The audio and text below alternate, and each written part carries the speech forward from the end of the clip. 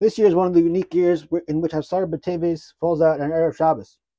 It happened, if I'm mistaken, the last time was 3 years ago. Before that was 11 years ago. And actually, next year, which we hope Asara B'Teves will be Yontif, Rinz Hashem, also falls out on erev Shabbos. And really, when a fast falls out on erev Shabbos, we do not fast then. We do not fast and it gets pushed off.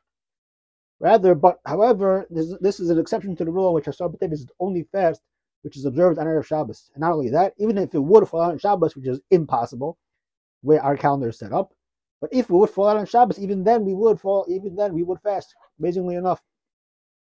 And to explain why we would fast on erev Shabbos, even though Allah dictates you shouldn't, the Gemara tells us in Gittin that a person should not come into Shabbos, I'm starving, so he goes in with a good mood, he doesn't go in cranky.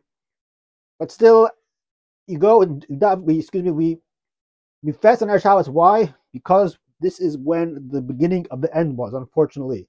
Yerushalayim was surrounded, the most of Yerushalayim was surrounded by Nebuchadnezzar, and as a preventative measure, this was the beginning. We're trying to prevent it, because to prevent something, Chazal came along and they said, you know what, even though it's on erev Shabbos, still we're going to mandate you to fast today on erev Shabbos because of such a severity, because of the severity that was the beginning of the end.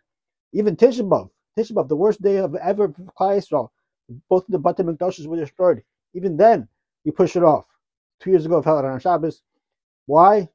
But Asara B'Teves is different. To stop the bleeding, in order to stop everything from doing it, that takes precedence, and even then, you would fast on erev Shabbos, and even if it would fall on Shabbos, which isn't Nagel.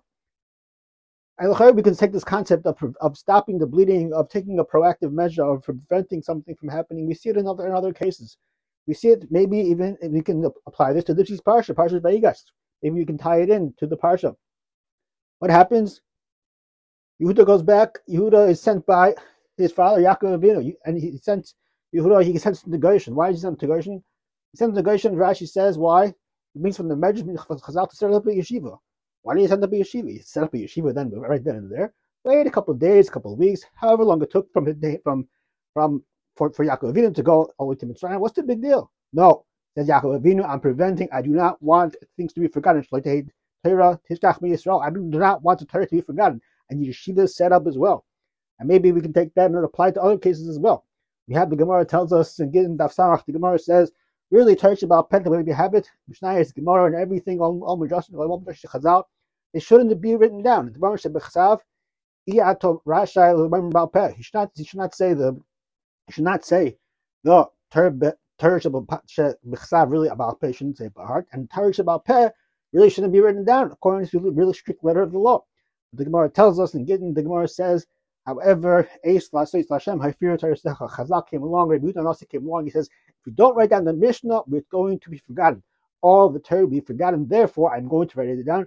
Shishas the Mishnah and the Kol Torah Kula emanates, it comes through from there.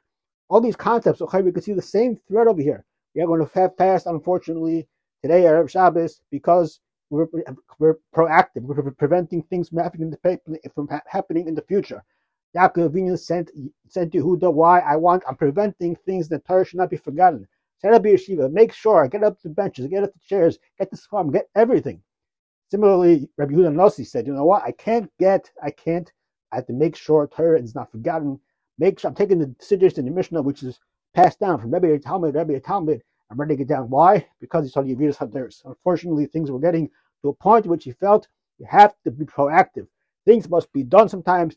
As they say, desperate times call for desperate measures. Perhaps that's the shot over here. We can explain this thread of the common denominator over here. Thank you for listening. We should see. Thank you for listening. Have amazing, fantastic, wonderful Shabbos.